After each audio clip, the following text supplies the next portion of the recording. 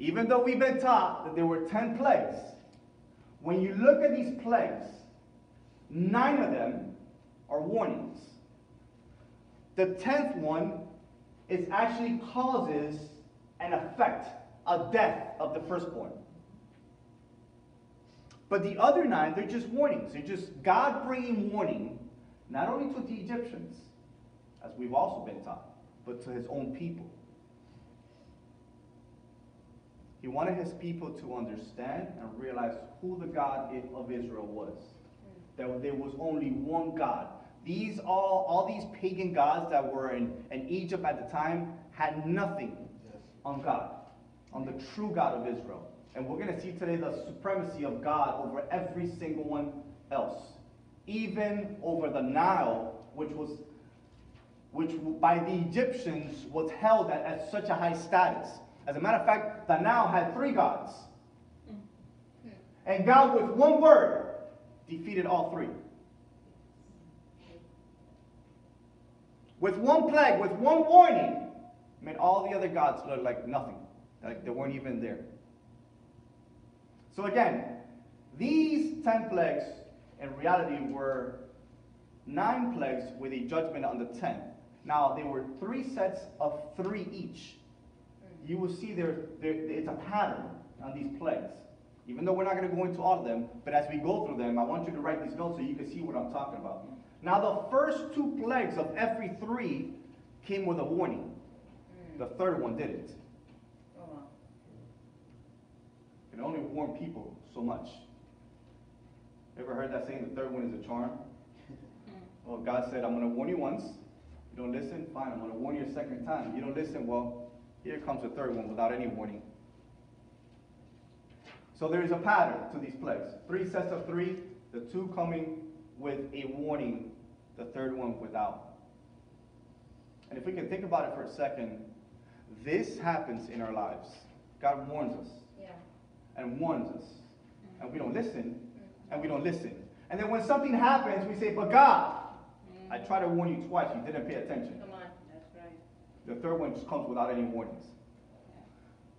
And I think the reason why we don't heed to these warnings is what I said earlier, that we give more attention to our problems than we give to God. And it is impossible to listen to somebody when you're not even paying attention to that person, because you're holding the problem at such a high value. That's what you do when you give attention to your problem. You know that? You hold it at a higher value than God. Wow. You give it more attention, so therefore God says, okay, well, I'm going to step back because maybe the problem seems to be bigger than me. But yet you're calling to me for help, but how can I help when you're holding the problem at such a high value? Remember, I'm a gentleman, says the Lord. That's right. I don't intervene, I don't interfere unless you ask me, but I need you to give me the value that I'm worth.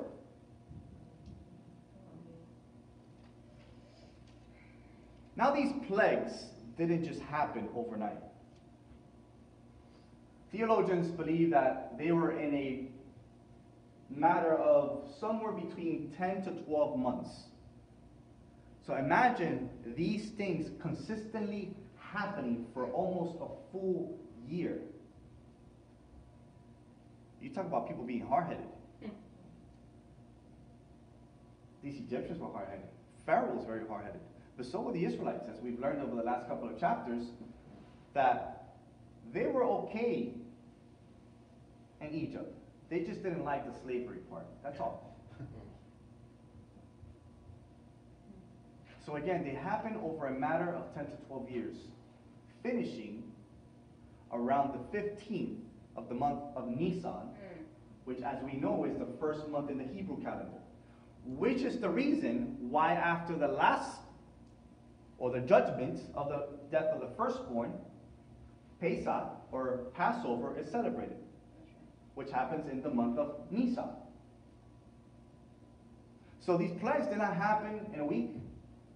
They didn't happen in a month or in 2 months. It took almost a full year for the process of all these plagues to come about. And as a matter of fact, we're going to read today in chapter 7 that one of them itself, it took almost a week, the time frame of it. Now these plagues were categorized in these three ways. The first one being external, the second one being internal, and the third one being external again. So it starts with an effect on the outside, then an effect on the inside, Wow. and then an effect again on the outside. Wow. Break it down for a second. The first one was the blood in the Nile, as we know. That was an outer, an external effect, something that the people saw. The second one will be the frogs. Remember, the frogs, they just didn't stay outside. They came inside. Wow. Spiritually speaking, the plague or the warning will come internally to us. It will give an internal effect in our bodies, in our spiritual life. Wow. Then the third one was an external, which was the boils, an effect on the skin, the outer part of our bodies. So we see external, internal, and external. When God does things, he does them in pattern. He does them repetitively for us to understand them. There's a pattern to everything that God does. And he does them for a reason. First is a visual. Remember, we spoke about this many, many weeks ago when we said that Thomas, when Yeshua returned in the upper room, he said, "Is it really you?" And he says, "Do you need to see the scars in my hand, Thomas?" Visual, to us as humans, it's something very important. Yeah. Even though the Bible says to walk by faith and not by sight, some of us walk by sight and not by faith. If we can be honest. Until you don't show me, God, I can't believe. Until I don't see it come to fruition, until I don't see it come to pass in my life, I'm sorry, it just doesn't fit my mind. So God says, okay, I'll start with an external plague, with an external warning, so you can see who I am. But not only is it going to be external, I'm going to attack the highest God in Egypt. I'm going to go after the most powerful one, and it's not just one, it's three of them in one. And I'm going to show you how powerful I am, my supreme power over everything, because I am the creator of the heavens and the earth. Amen. And I'm going to show you that these gods that you worship have nothing on me. And so he goes straight after the Nile, turns it into blood. But we're going to see something later on. We're going to see why the hardening of the heart of Pharaoh. We're going to see why the doubt of the Egyptians. Why the doubt of the Hebrews. Even though God was showing. As a matter of fact, he says he will multiply these miracles and wonders. The same way he multiplies them in our lives. Yet we still doubt. You know what doubt causes? Rejection. Wow. When you doubt God, it causes rejection in your life. You experience rejection through deception.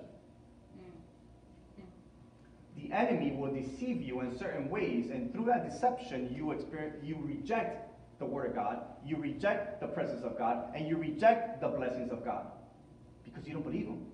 You're believing more in everything else because you've physically seen it.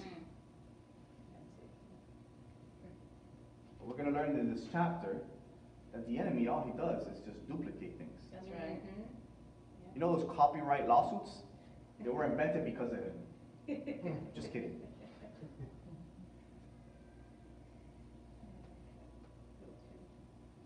Exodus 7.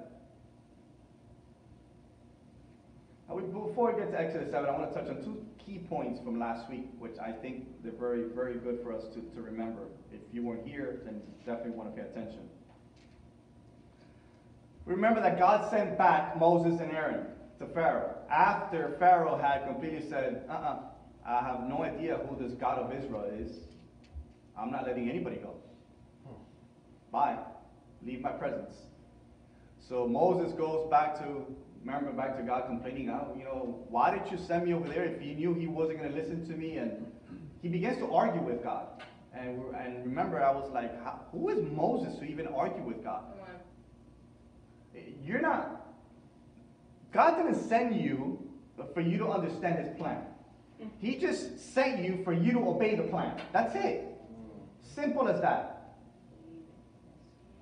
And so we see Moses and Aaron come back complaining, oh, Pharaoh didn't listen to me. Here God is saying, all I need you to do is just trust in me. It's all part of my master plan. Yes, Trust me. amen. The rejection is part of my master plan. I knew he was going to do that. Don't you remember, Moses, that I told you that his heart will be hardened? That's right. Don't you remember that? But we also saw something very important and very significant. And it was the importance of God's personal name. And if you remember, by just changing one name last week, I believe it was verse 2, that all our versions for the most part say Lord, but that wasn't God's personal name. Come on. Lord was Pharaoh. Pharaoh was considered a lord. That's right. The pagan gods of Egypt were considered lords. But the personal name of God was Yahweh. Amen. And when we changed that, in that second verse, it just completely changed that scripture. It truly showed us the significance and the importance of translations, how we lose so much, Yeah. and how so much has been lost over the years. That is the reason why a lot of us have questions. This just doesn't make sense. Does the Word of God contradict itself? No. The Word of God doesn't contradict itself. Come on. It's the translations over the years that have missed so much. To simplify Scripture for us to understand it, when God said, I made it simple enough if you would just read it in its original text. Come on. And would ask me just for the revelation of it. I'll give it to you. Come on. I don't need you to change words. By changing words, what we do is manipulate the Word of God. He said, don't add nor take away from my word. Remember, at the beginning, when Adam and Eve sinned, that's exactly what Eve did. That's right. She added. When the serpent asked the question, she added. God had never said that. She manipulated the Word of God, therefore falling into sin. Wow. So we see the importance of God's personal name and how translations have missed so much. And so, I said times before that in my house, there is about, if I tell you 15 Bibles, I think I might be short. Wow. Every other week, for some reason, I get a package in my front door from Amazon. Yeah, you might be short. I think Jeff Bezos is about to give me a call and say, you're one of my most preferred customers of so many packages I receive from Amazon. But you would think they're different things. But no, this is Bible after Bible after Bible after Bible. They're study Bibles. And a couple of weeks ago, There's a difference. yeah, every Bible is a study Bible. A couple of weeks back, I had somebody call me and say, Pastor, you mentioned a couple of words in Hebrew. Which version were you using? And I said, well, when I sit to study, I like to compare different versions, different translations. I don't just study off of one. And so, even though I nag about these 15 Bibles and I complain about these packages that are draining my bank account, they're very useful. Yeah. Because I was able to share with this person where I was getting the information from. I was able to give him some pointers and some references, and he was able to go and check that out. So You're welcome. the importance of having different versions and different translations when you sit down to study really helps a lot. It really breaks down and it helps you compare scripture from one to the other. And when you see, it was funny because, see, the name out of all translations, I never thought it would be in there, but actually the name of Yahweh, as I was studying chapter 6 last week, was found in the NLT version, which is New Living Translation, which actually is one of the most simplified translations. Not even the TLV or the Jewish Bible also had Adonai, or Lord, as a translation, That's right, yeah. which really kind of took me back by that. But as I kept studying, I kept comparing, and finally came across the NLT, which was God's personal name. It wasn't Adonai, it wasn't Lord, it was Yahweh. So I was a little taken back by that, but it goes to show you as you study and you pull out all these Bibles, Be careful, yeah. you have to be very careful of the translation. Guys, we will miss so much because, again, of how much these Bibles have tried to simplify things, that they've actually removed so many important things in Scripture. That's the reason why the church itself is even lost at times in Scripture. They don't know how to defend themselves. They don't even know what the word says. NIV for everything. NIV misses so much, honestly. So again, we saw the importance of God's personal name. We saw that God sent back Moses and Aaron last week, even though they kept complaining. And again, so chapter 7 again, it continues the conversation. So without further ado, let's go to chapter 7 in Exodus. And we're going to read verse 1 and 2. And I'm going to show you something in verse 1 that we can actually draw a full-blown sermon just off of verse 1. I mean, I was here earlier and I was just kind of twiddling my fingers and I'm going like this and they're like, oh, he's preparing fire. And I was just so excited because off of verse 1 alone, there's a sermon. So go with me to Exodus chapter 7. We're going to read verse 1 and 2 and then I'll recap and I'll break that down for us. Again, I encourage you guys, please take notes. If you're watching online, take notes. There's a lot of good information I'm going to share with you guys this morning. Amen? Amen. Exodus 7, verse 1 says, So the Lord said to Moses, See, I have made you as God to Pharaoh, and Aaron your brother shall be your prophet. You shall speak all that I command you, and Aaron your brother shall tell Pharaoh to send the children of Israel out of this land. Now I want to pause there for a second. I want you to look at verse 1 again. And I'm going to read it to you. And I'm going to give you the right translation in the Hebrew context, the original context of it. And please don't miss this. Look what it says. It says, So the Lord, God the Father, Yahweh, said to Moses, think about what I'm about to read. I have made you as God to Pharaoh. God the head says to Moses, I have made you as God to Pharaoh. God, Moses is an illustration here in verse 1 of Joshua.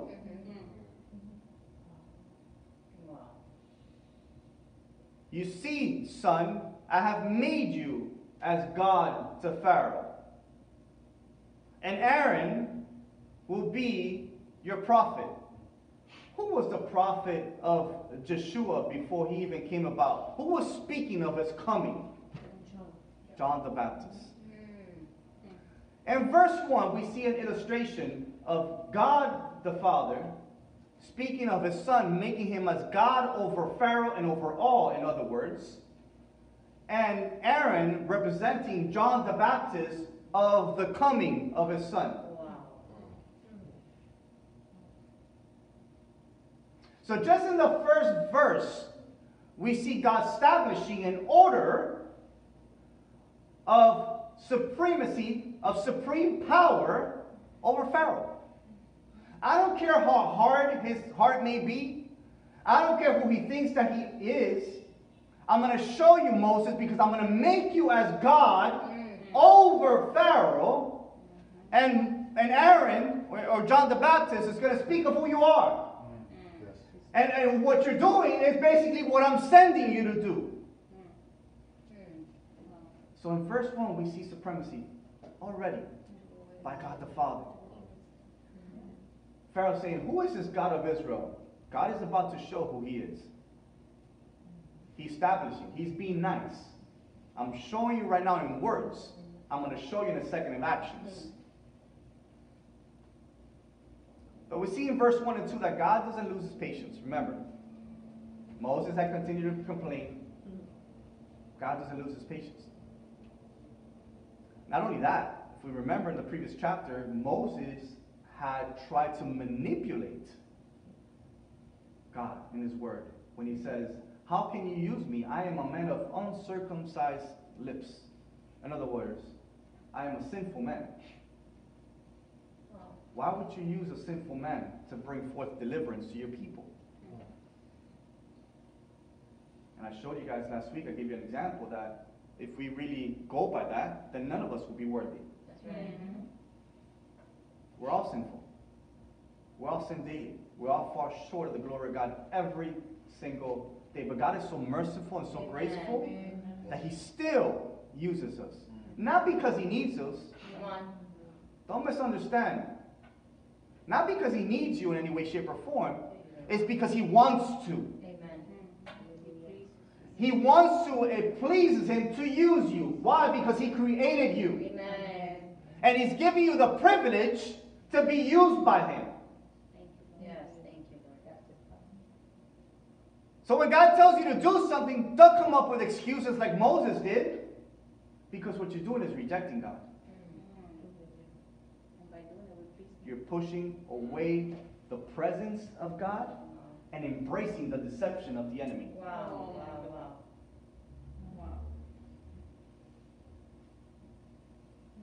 We see here in verse 1 and 2 God's richness and mercy on full display.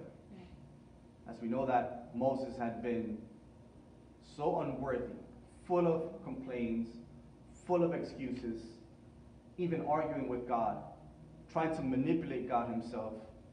But yet we see the mercy of God on full display on verse 1. Amen? Let's continue to read verse 3. And it says, and I will harden Pharaoh's heart. Again, this has just been repetitive. Yes, come You know, on. this has happened. We've seen this in the last couple of chapters. This is just basically God reminding Yes. Moses Yeah. what He spoke about 2 previous chapters. That's all He's doing here. Just in case you forgot Moses, here, let me remind you again. We forget. I think some of us need to be reminded a lot of things of who God is in our lives, Yeah, right? amen. I think God does something for us, and He brings forth a miracle or answers a prayer or a petition that we may have, and yet a month goes by and we forget about who God is. A new problem arises, forget about it. God can get me through this one. Without realizing that the last one you probably had was actually bigger Yeah. than the one you're embracing right at this moment. Remember I said last week, we make small problems Bigger. big problems, Yeah. and big problems even bigger. It's in our nature to do that. God says, I'm bigger than all those things. Amen. Don't worry about it. I'm aware of the problems.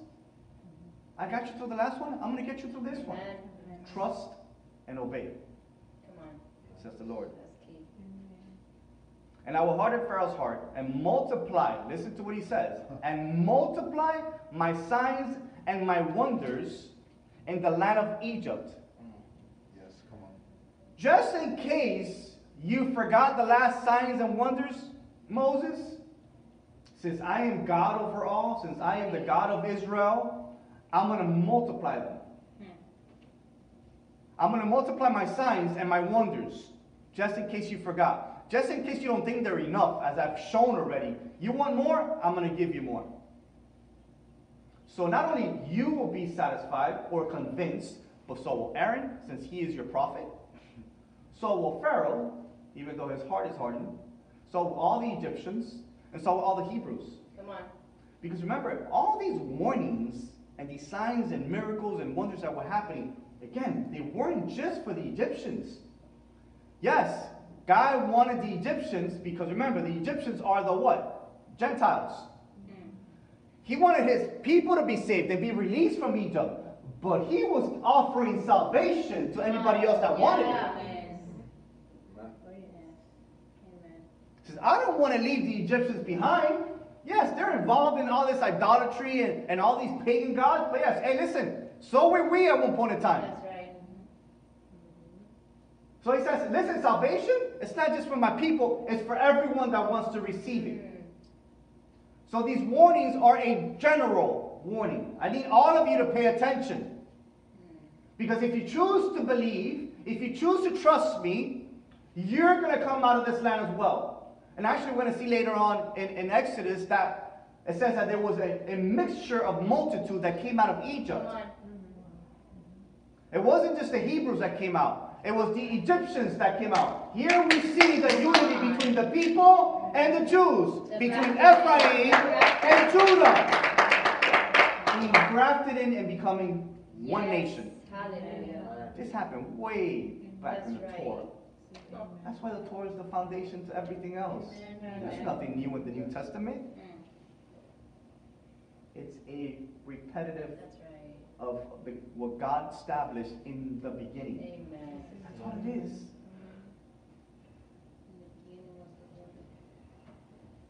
Don't make it seem like it's something new. There's a pattern, guys. It's a pattern.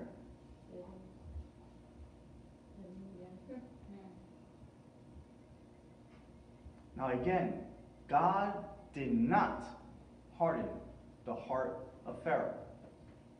If you weren't here, I explained that. I'm going to explain it again. God did not harden the heart of Pharaoh. It was simply the evil inclination that was within Pharaoh. That's all it was. That was strengthened. So That's right. he surrendered him into his own sin. The evil inclination that was in the heart of Pharaoh to want to do wrong, to want to do bad to the Hebrews, that inclination, God said, okay, fine. If that's what you have in your heart, if that's what you really want, have it. That should be alarming. Yeah. Think about that for a second. That should be very alarming to us. Because if we have any of that within our hearts, God will give it to you. If that's what you really want. You're not excluded from this. He may not want to give it to you because he loves you so much. But guess what? If that's what you really want, have it your way. So what's that, like Birking? Have it your way? That should be very alarming, guys. That's the reason why we need to search our heart. David used to do it all the time. Yeah. Search my heart, God. If there's anything in there that is not pleasing, remove it. Yeah. Get rid of it. I don't care how much I'm trying to hold on to it. Get rid of it. Because I know this is not pleasing to you, and I know in time if I continue to persist that this is what I want, you're going to give it to me. And in reality, it's not what I want. I just don't know how to let go of it. I'm struggling with this. Well, guess what? I don't want to struggle with it anymore. Take it away. That is when you truly surrender to God. That is when you truly surrender to God. When you tell God, just take it. I don't care how much pain it causes me at first, but I know, you know what? In the long run, it's going to be beneficial for me. It's going to be better for me because it's no longer part of me. Those chains have been broken. Those bondages that have held me for so long are no longer part of who I am. Amen. And I am thankful for that, Lord. Thank you, Lord. Thank you.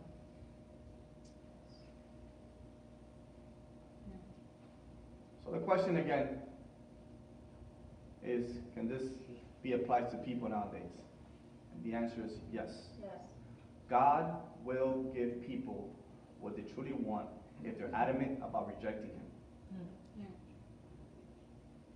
Remember, rejection, a lot of the rejection that we do is through deception. We are deceived, we are lied to. And because we're lied to and we give into those lies, we reject God. We reject Him through excuses, through our issues that we go through in life. We make them bigger than who God is. That's rejecting God. That's rejecting Scripture. Because the Scripture is contrary to any of those things that you come across. Scripture says you can get over it. You're more than a conqueror. God is on your side. He will get you through it. If He started in your life, He's surely faithful to finish. All these things, all these promises that God gives us is contrary to everything that you go through in life and all the deception from the enemy. But we give in so easily to it. It's at times as if we were like the Israelites. We're comfortable in our misery. It's just maybe one thing that we don't really like. Have you ever thought about that? We're comfortable in the misery that we may in because we know how to control it to some point. Wow. It's just one thing that we don't really like. That kind of keeps us hindered or stagnant in life. If I could just get over this, I don't care about the rest of the misery. I'm okay with that. I can control it. When God says, no, I don't want you to live in misery. Come on.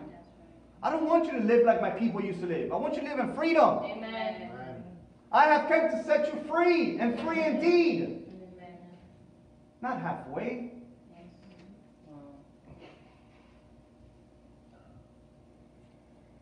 Wow. Now again, this should scare us, guys. Of this being in our heart, this should really scare us. Hence the reason why Scripture says 2/3 of the world will be struck down and not saved. Look at Zechariah chapter 13, verse 8.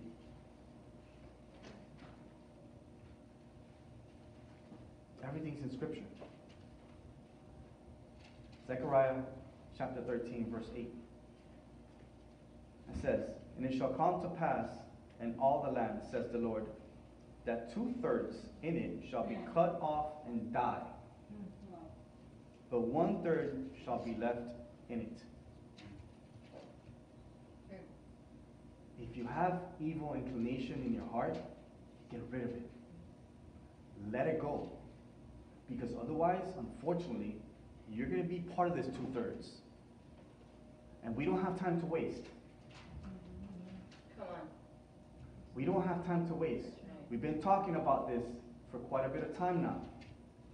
If you see this whole pandemic and all this stuff that's going around, these are signs of the end times. They are written in the Bible. All these pestilence and all this stuff that will come in the end of times. There are pastors out there that says, "Oh, it's just a pandemic. We'll get through it." It's biblical. That's right. Prophetic. Yes. Wake up. Wake up. It's biblical. Yeah. Too many people are trying to brush it under the rug like it's just some pandemic. Whoa, we'll get through it. Get the vaccine. It's biblical.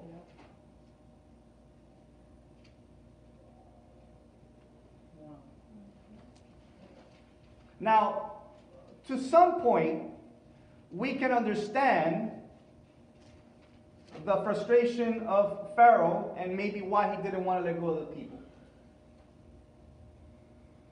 During this time, it said that the population of Egypt was somewhere about 10 to 12 million.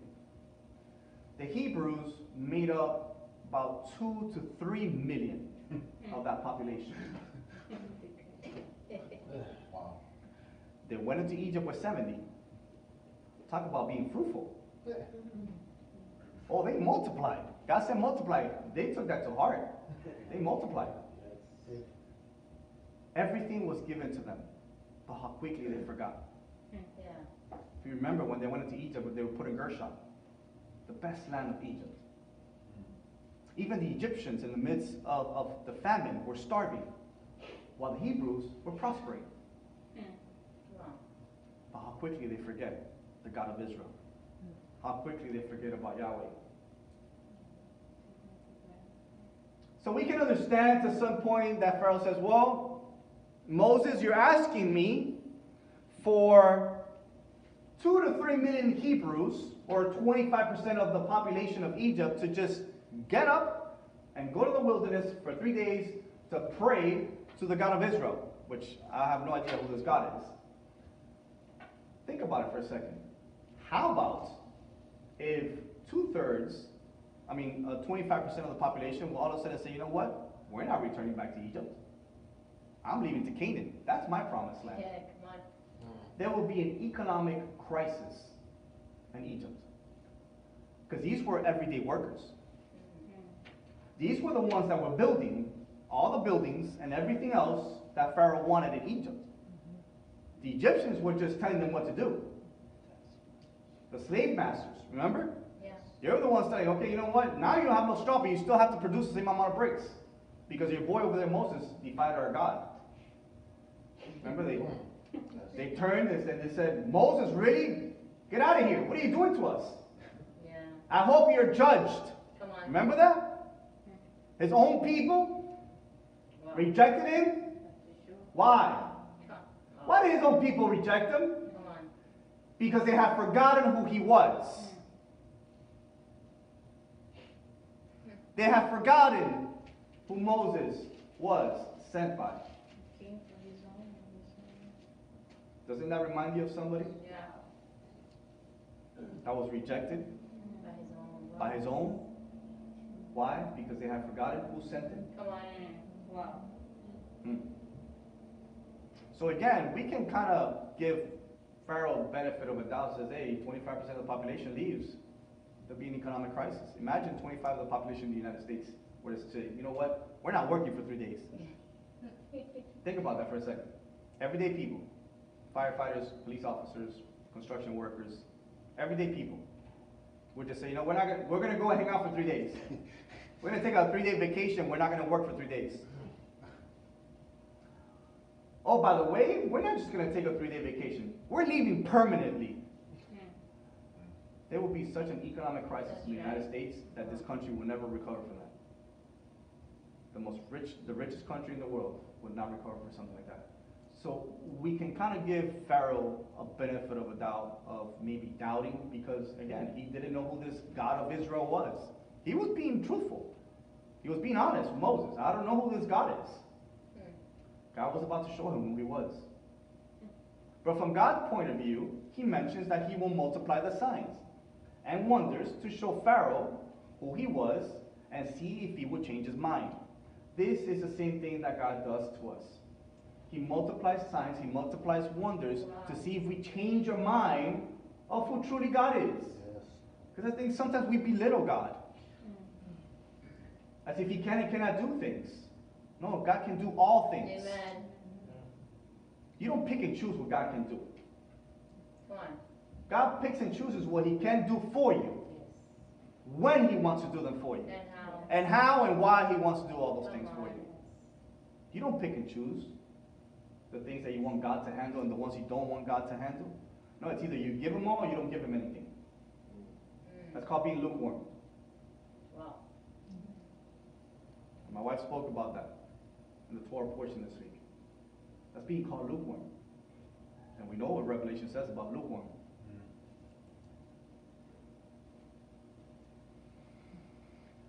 Again, God was in control. He was about to show his supremacy over Pharaoh and Egypt. Let's continue to read chapter 7, verse 4 to 7. It says, but Pharaoh will not heed you. Here again, it's God telling Moses, Pharaoh will not hear you, will not heed you, he will not listen to you, so that I may lay my hand on Egypt, oh boy, and bring my armies and my people, the children of Israel, out of the land of Egypt by great judgment. Wow. Enough playing nice. I'm going to give you some warnings, but the judgment will come. Yeah. Verse 5, and the Egyptians shall know that I am the Lord, when I stretch out my hand on Egypt and bring out the children of Israel from among them. Then Moses and Aaron did so, just as the Lord commanded them, so they did. And Moses was 80 years old, and Aaron was 83 years old when they spoke to Pharaoh. God knew from the beginning that Pharaoh would not listen nor comply right away to Moses' demands, which came from God. He knew it. This that he's speaking here had been spoken already in previous 2 chapters. He knew it. But eventually, Pharaoh was going to have to give in. Eventually, we can fight all we want. Yeah. But eventually, we're going to have to give in. Amen. And so I encourage you to give in sooner than later.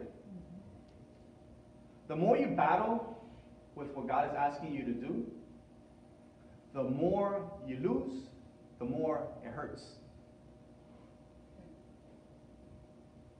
When you truly surrender to God, there are some things that are going to hurt. I'm not going to lie to you. You are going to go through some things because the Bible doesn't say anywhere that everything's going to be just peachy and flowers. That's why those superficial messages and those everything's going to be great and all that stuff, that's not accurate. I'm sorry. That's wrong doctrine. Sorry to tell you. That's just giving you a pat in the back. Come back next week. Through your misery, through the following week, come back next week. I'll give you another pat in the back, and you can come back the following week, and so on and so on. That's not helping you. How is that helping you get over your problems? How is that helping you to build yourself up as a believer, as a disciple? Come on. That doesn't help you. We need to be face to face with the truth. The truth hurts sometimes, and we can be honest. But the truth helps us build our character up. Wow.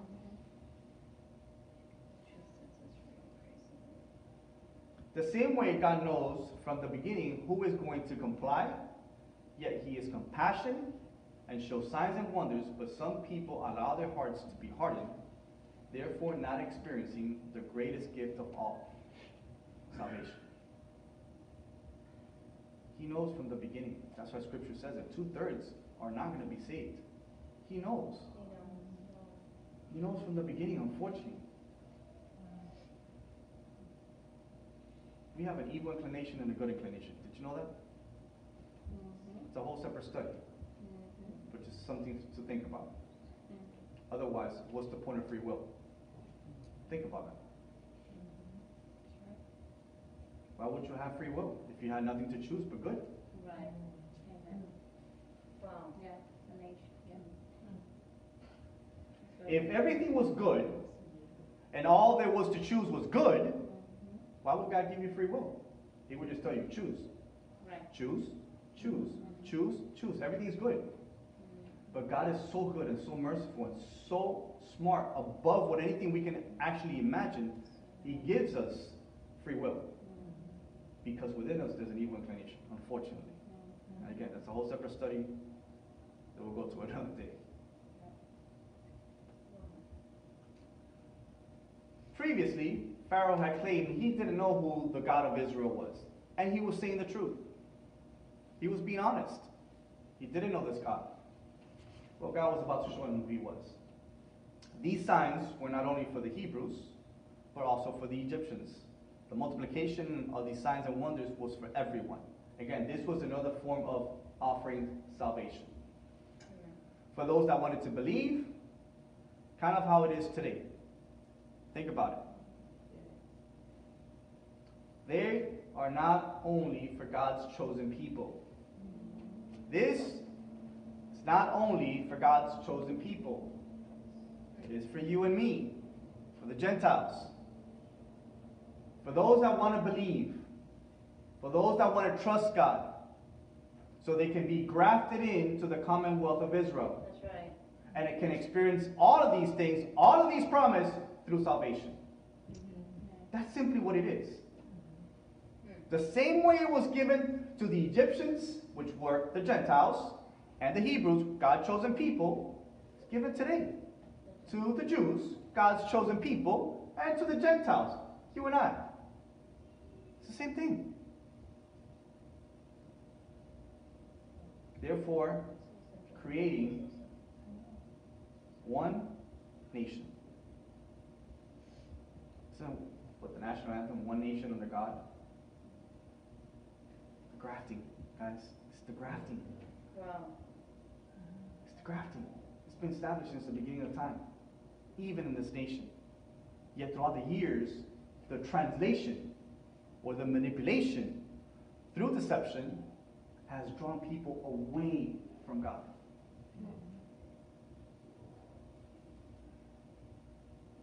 We also read about the difference in age. We see that Moses was 80 and Aaron was 83. If you guys remember, when we spoke about Jacob and Esau in the book of Genesis, that it wasn't the first one out of the womb, the more prominent one. It was the one that God chose to be the prominent one. Now, this went against the status quo of that era, because the oldest one would be the one that would inherit everything from the father. And we saw this in the life of Jacob and in the 12 tribes, when Jacob went to give the blessing of the firstborn, that he skipped a bunch of people. Reuben was like, yeah, Dad is kicking the bucket, everything's coming to me. Well, Dad said, not you, not you, not you. Simeon, gone. Levi, you're so, you be the Levite. You're not going to inherit anything, but you'll inherit some land. Now, Judah. Come on. You are up. You're worthy. Remember, though, Judah was the one that came up with the idea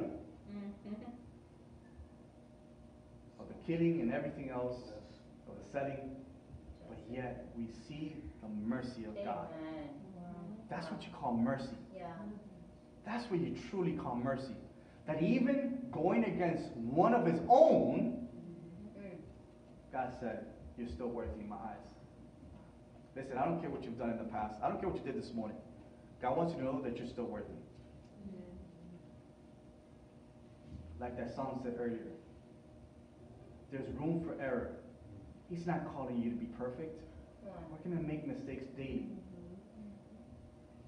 But what he does want is for you to get up, dust yourself off, repent of your mistakes, and continue to walk. That's what he wants. That's what he's looking for. Amen? Let's continue to read. Exodus 7, verse 8 through 13. And it said, Then the Lord spoke to Moses and Aaron, saying, When Pharaoh speaks to you, saying, Show a miracle for yourselves. Here's, again, Pharaoh's going to come, and he's going to ask Moses and Aaron, I need you to prove yourself. You say you come from in behalf of the God of Israel. Well, I need you to prove yourself. Show me. God knew. He's telling Moses ahead of time. Listen, Pharaoh's going to ask you to do this. Show a miracle for yourselves. Then you shall say to Aaron, Prophet, take your rod, cast it before Pharaoh, and let it become a serpent. So Moses and Aaron went into Pharaoh, and they did so, just as the Lord commanded. And Aaron cast down his rod before Pharaoh and before his servants, and it became a serpent. But Pharaoh also called the wise men and the sorcerers, so the magicians of Egypt, and they also did in a like manner with their enchantments. Verse 12. For every man threw down his rod, and they became serpents. But Aaron's rod swallowed up their rods.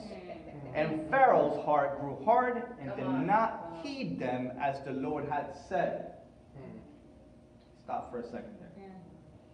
Back in Exodus 4, the signs and wonders that Moses had brought were for the elders, or the leaders of the Hebrews. The signs and wonders that Moses is bringing forth now are direct to Pharaoh. First, I came for my people, and they rejected me. Now I'm coming for the Gentiles, hoping they won't reject me. And I'm going to show you my signs and wonders. I'm going to multiply them.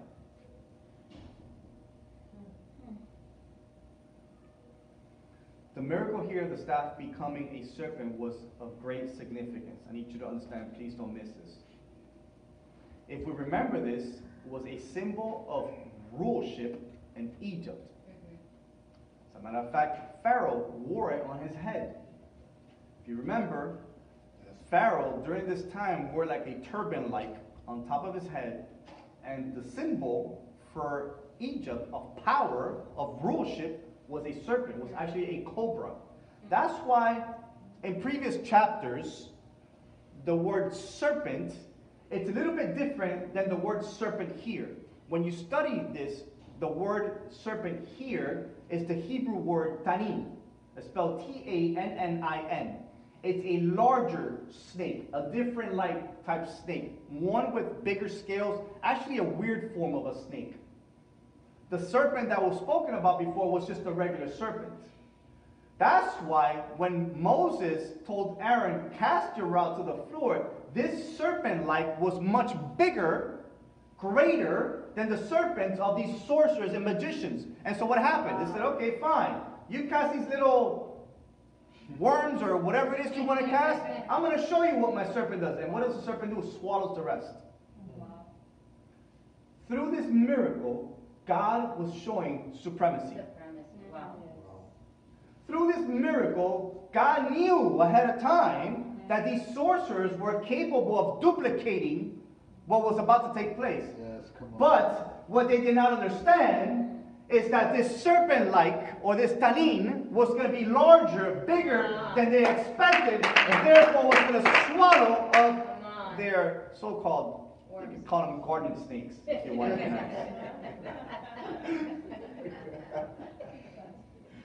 They never stood a chance. Yet, please don't miss this. Yet in the midst of all this, Pharaoh still is not fazed. Still doesn't believe this God of Israel. Still doesn't want to acknowledge the supremacy of God. He was deceived. Wow. He was deceived because of the duplication. Listen, we are the same. Yeah. We are deceived because of the duplication of what the enemy does. Sorry to tell you, but the enemy does have powers to do things as well. But all he could do is duplicate. That's right. He can never make it greater. He can never fix the problem. All he causes is destruction. Yes. Destruction and deception. Yet you and I need to be a little bit wiser and use discernment when it's from God and when it's from the enemy. Wow. Amen. It will always be a picture like, but never perfect. Yes. Amen. It will always have a flaw. Look for that flaw. And you will know who's painting the picture for you. That's right. Pharaoh didn't bother to look for the flaw. He just went with it. My magicians, my sorcerers can do it. You know what? This God of Israel is no different. He can be duplicated. It's just like any regular God in Egypt. Remember what they used to do in Egypt? If you didn't like the God, get rid of him. Get another one. So we see that the enemy doesn't miss a beat.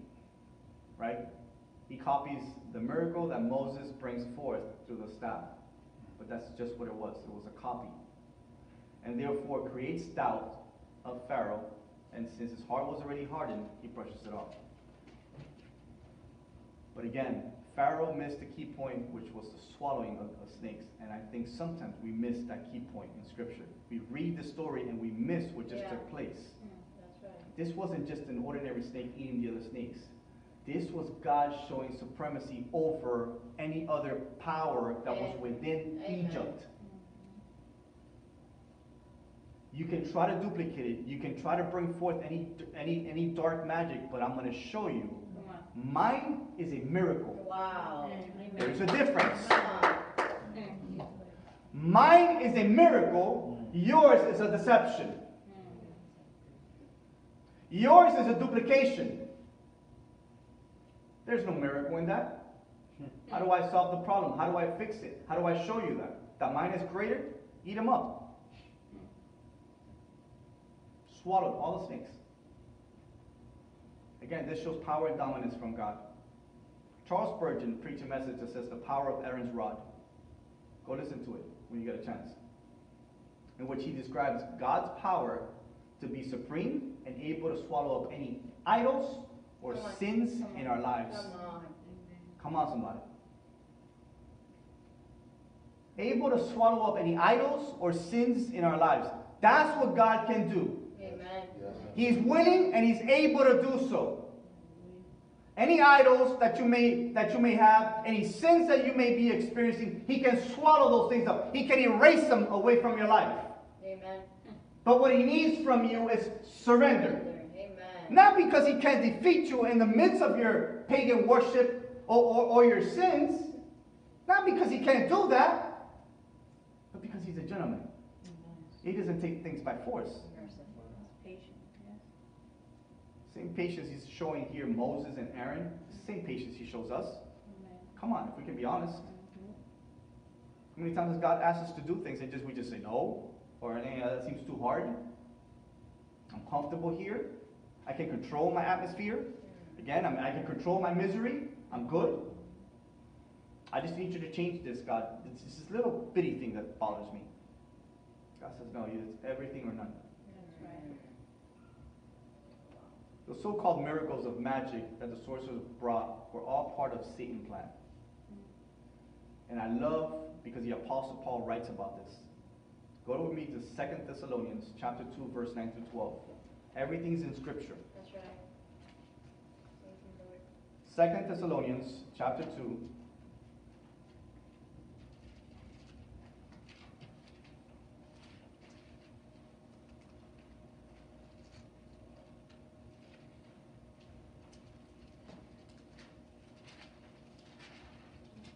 Verse 9 through 12. It'll be up here on the screen as well, guys.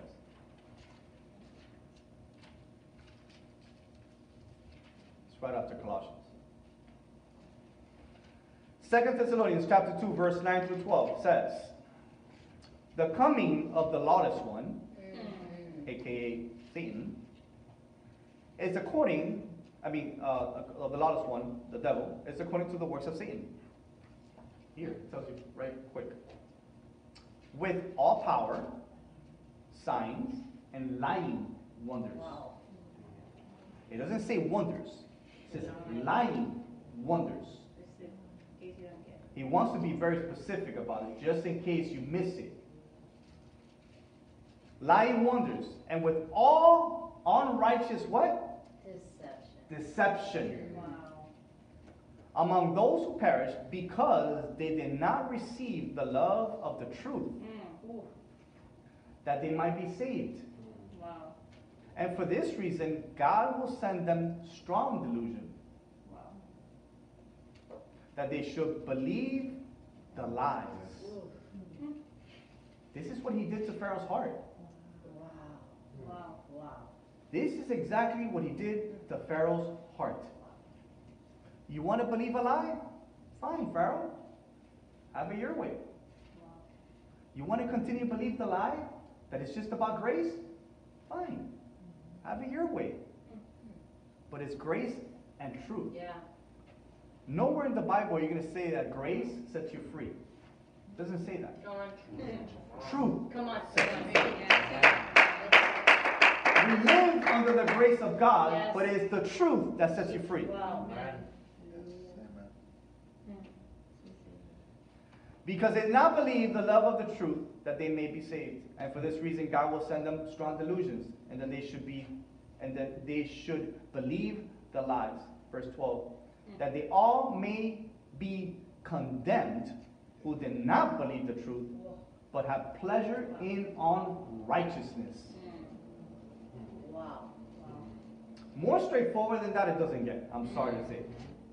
And that's scripture, New Testament. New Testament, That's right. quoting the beginning of the book. Wow. There's nothing new. It's a pattern. Unbelievable. And the greatest apostle of all writes about it. Come on. Did you know that half of the New Testament wasn't even the New Testament yet when Paul was writing it? That's right. Did you know that? So what was Paul quoting? Where was he getting his information from? The Torah, the beginning of the book, because it was the only thing that was written. Wow. God always has, and is, and will always be supreme over all. Amen. That is the reason why he's called El Shaddai, Yes. God Yes. Almighty. Yes. Now let's begin with the plagues. Exodus 7. That's just the appetizer. We got comfortable chairs for a reason. Got comfortable chairs for a reason. I'm not going to take too long again. I'm going to leave it open-ended because we're going to continue. It's 3 weeks of this. This is just the beginning. This is just the appetizer. Back to Exodus chapter 7, verse 14 through 18.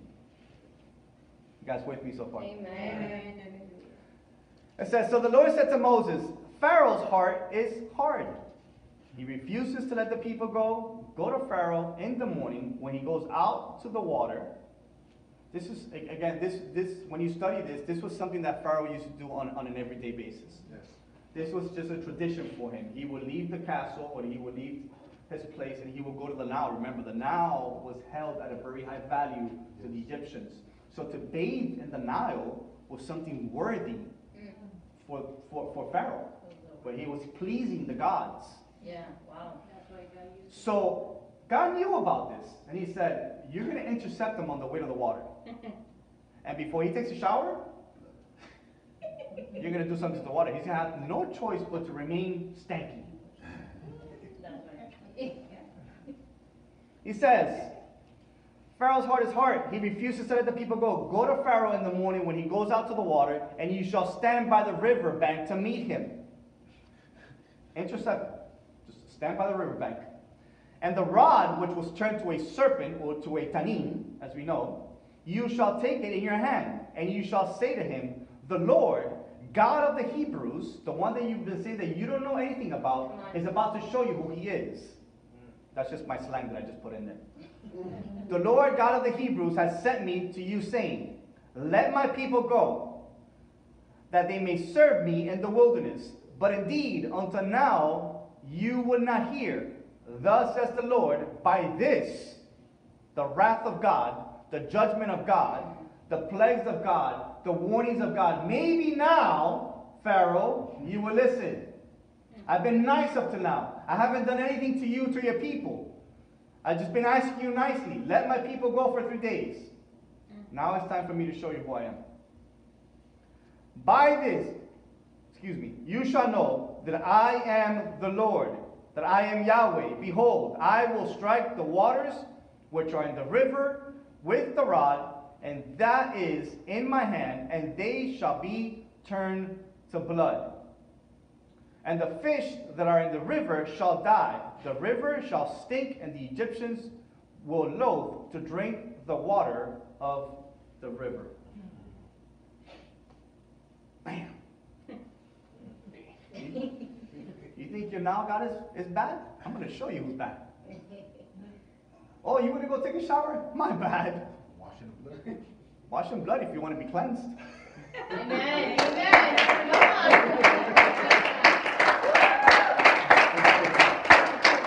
You see, Pharaoh, I'm not doing anything bad to you. I'm actually helping you. I'm actually doing something good for you.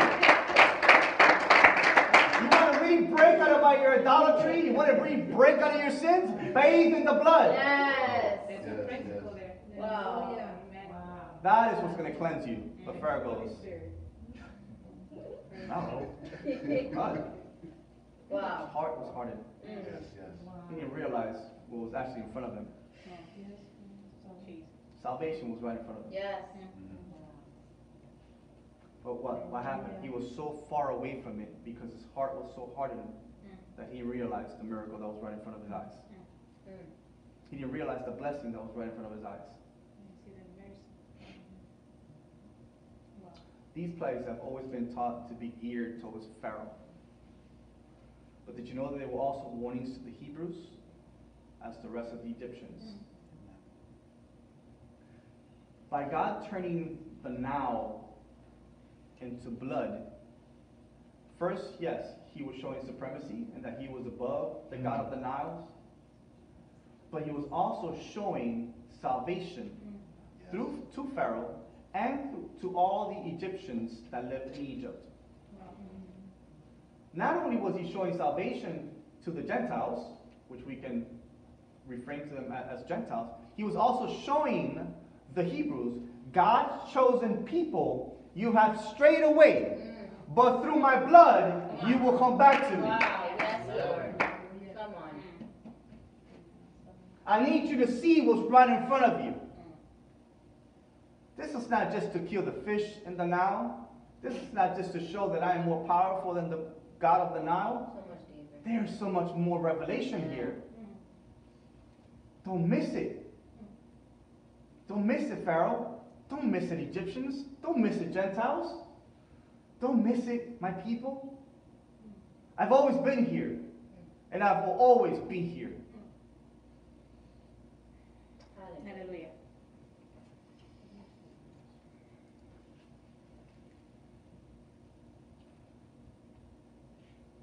Here we see God again showing salvation to Pharaoh, but because of the hardening of the heart, Pharaoh refuses to bathe in the blood or the water of the Nile. Verse 19 to 21 says, And the Lord spoke to Moses, saying to Aaron, Take your rod and stretch it out your hand over the waters of Egypt, over their streams. Listen to this, please don't miss this, because we thought it stopped in the Nile. It doesn't stop in the Nile. Stretch your hand over the waters of Egypt, over the streams, over the rivers, over their ponds, and over all their pools of water, that they may become blood. And there shall be blood throughout all the land of Egypt, both in buckets of wood and in pitchers of stone. And Moses and Aaron did so just as the Lord commanded. So he lifted up the rod and struck the waters that were in the river in the sight of Pharaoh and in the sight of his servants, and the water that were in the rivers were turned to blood. The fish that were in the river died, the river stank, and the Egyptians could not drink the waters of the river. So there was blood throughout all the land of Egypt. I need you to see where it says at the ending of verse 19. Because we think that the blood was just in the Nile. But God struck all the waters of Egypt. So just in case the Egyptians had any water in their house, in buckets, as it says there, let's read it.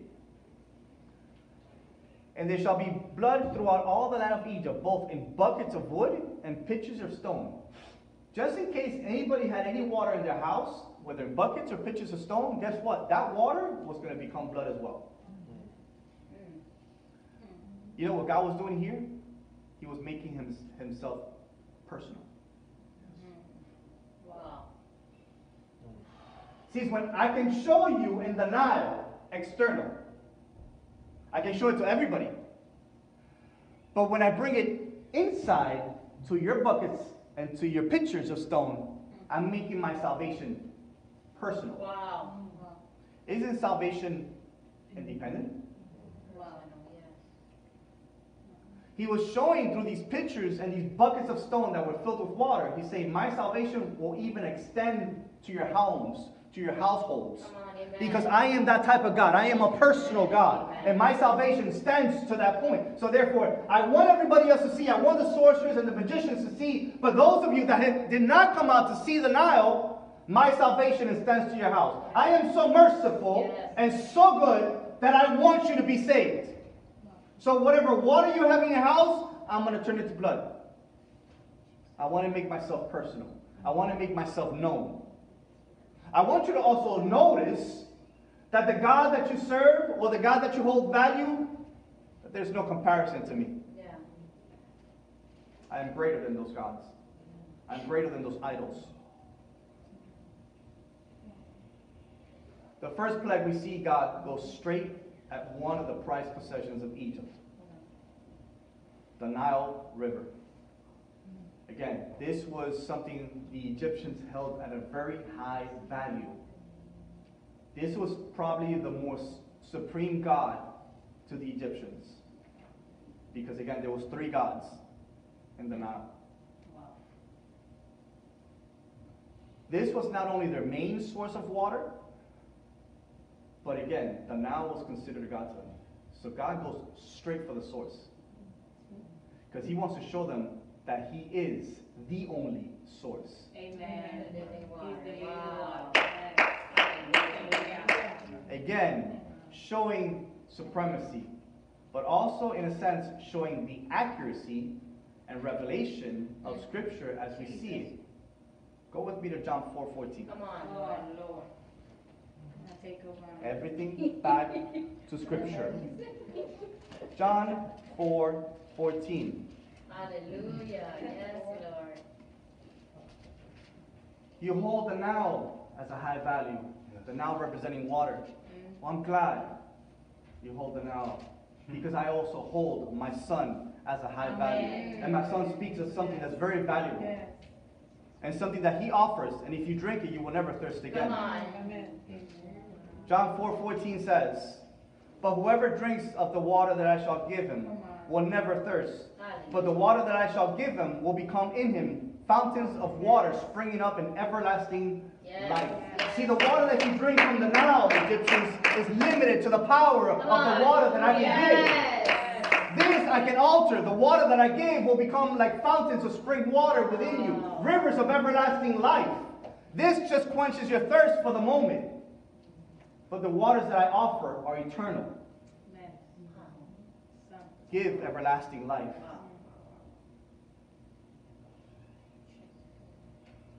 These plagues are not only symbolic, but literal. And some of us have been taught wrong over the years that it's either one or the other. Wow. And that's wrong.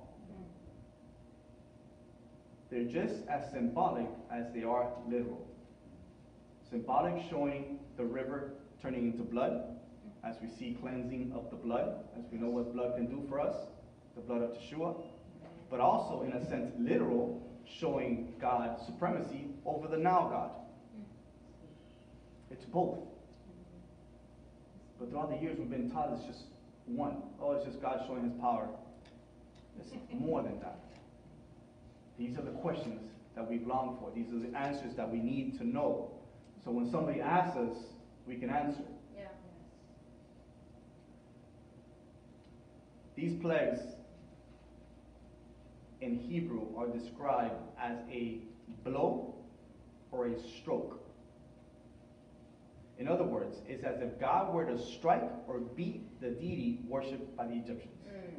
Yes. Praise the Lord.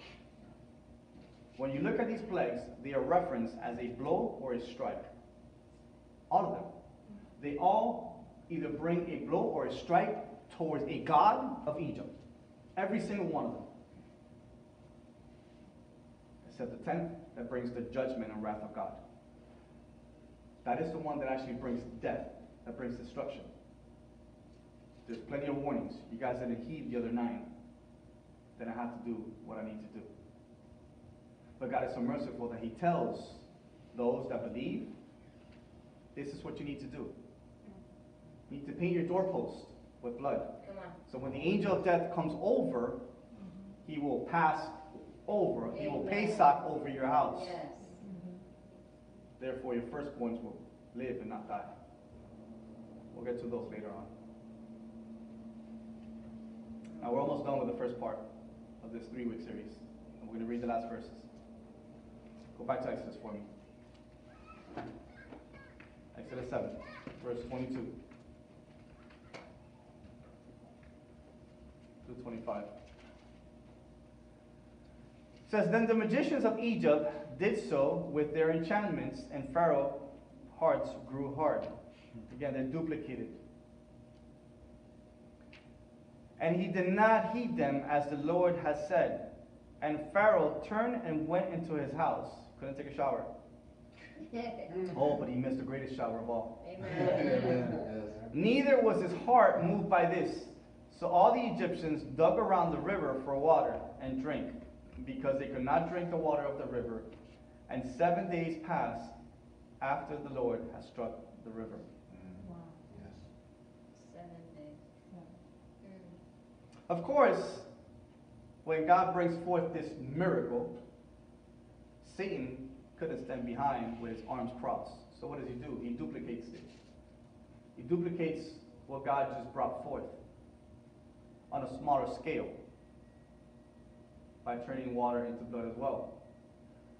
Study shows that during this time, there was a red-like substance that would grow on the bottom of the Nile or somewhere around, that in certain times of the season, they would come up and it would look like there was blood or some red-like substance.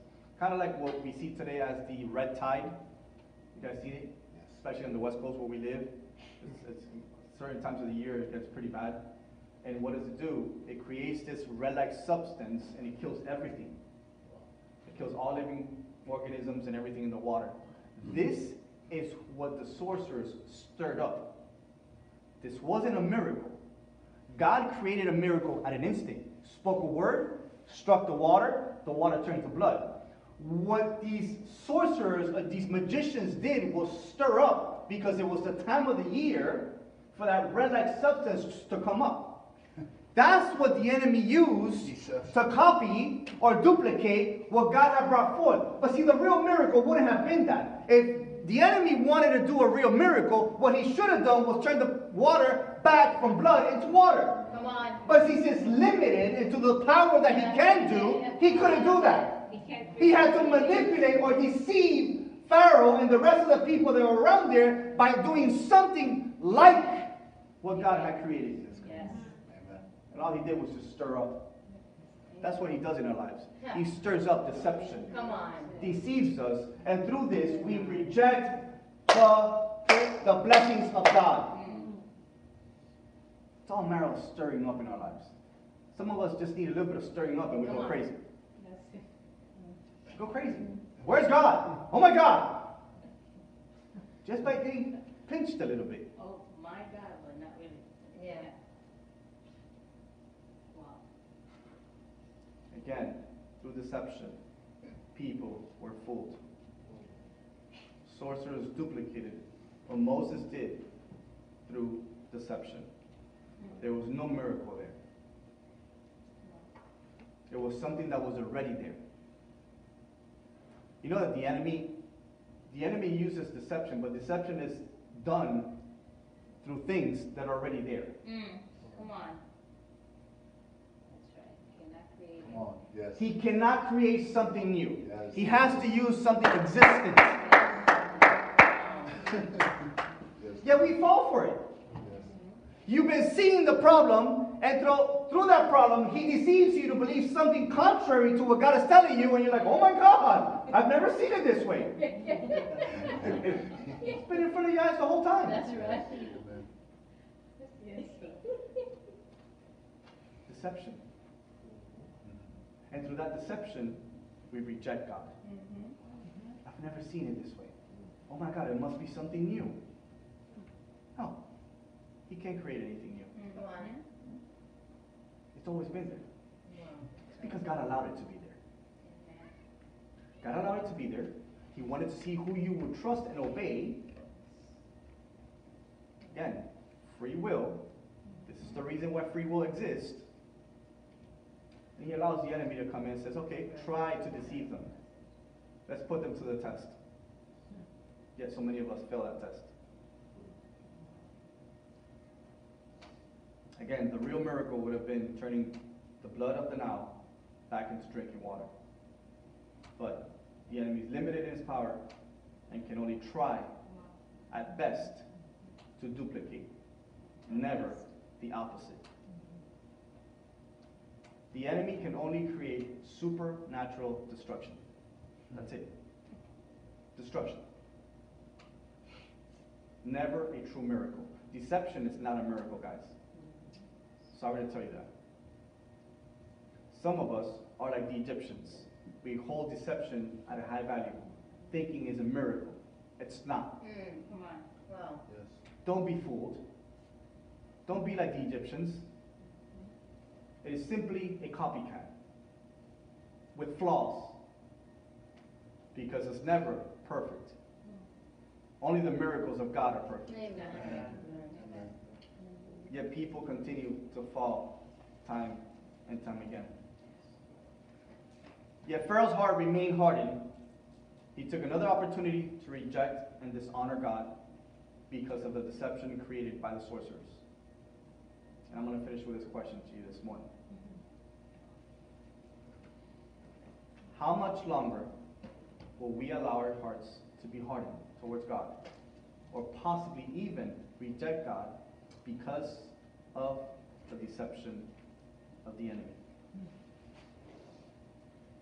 Think about that for a second. How much longer will we allow our hearts to be hardened towards God, or possibly even reject God because of the deception of the enemy? But while you think of that, I'm going to read you some scripture. Ezekiel 36, verse 26.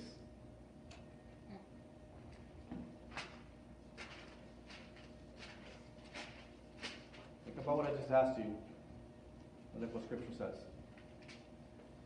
Ezekiel 36, 26.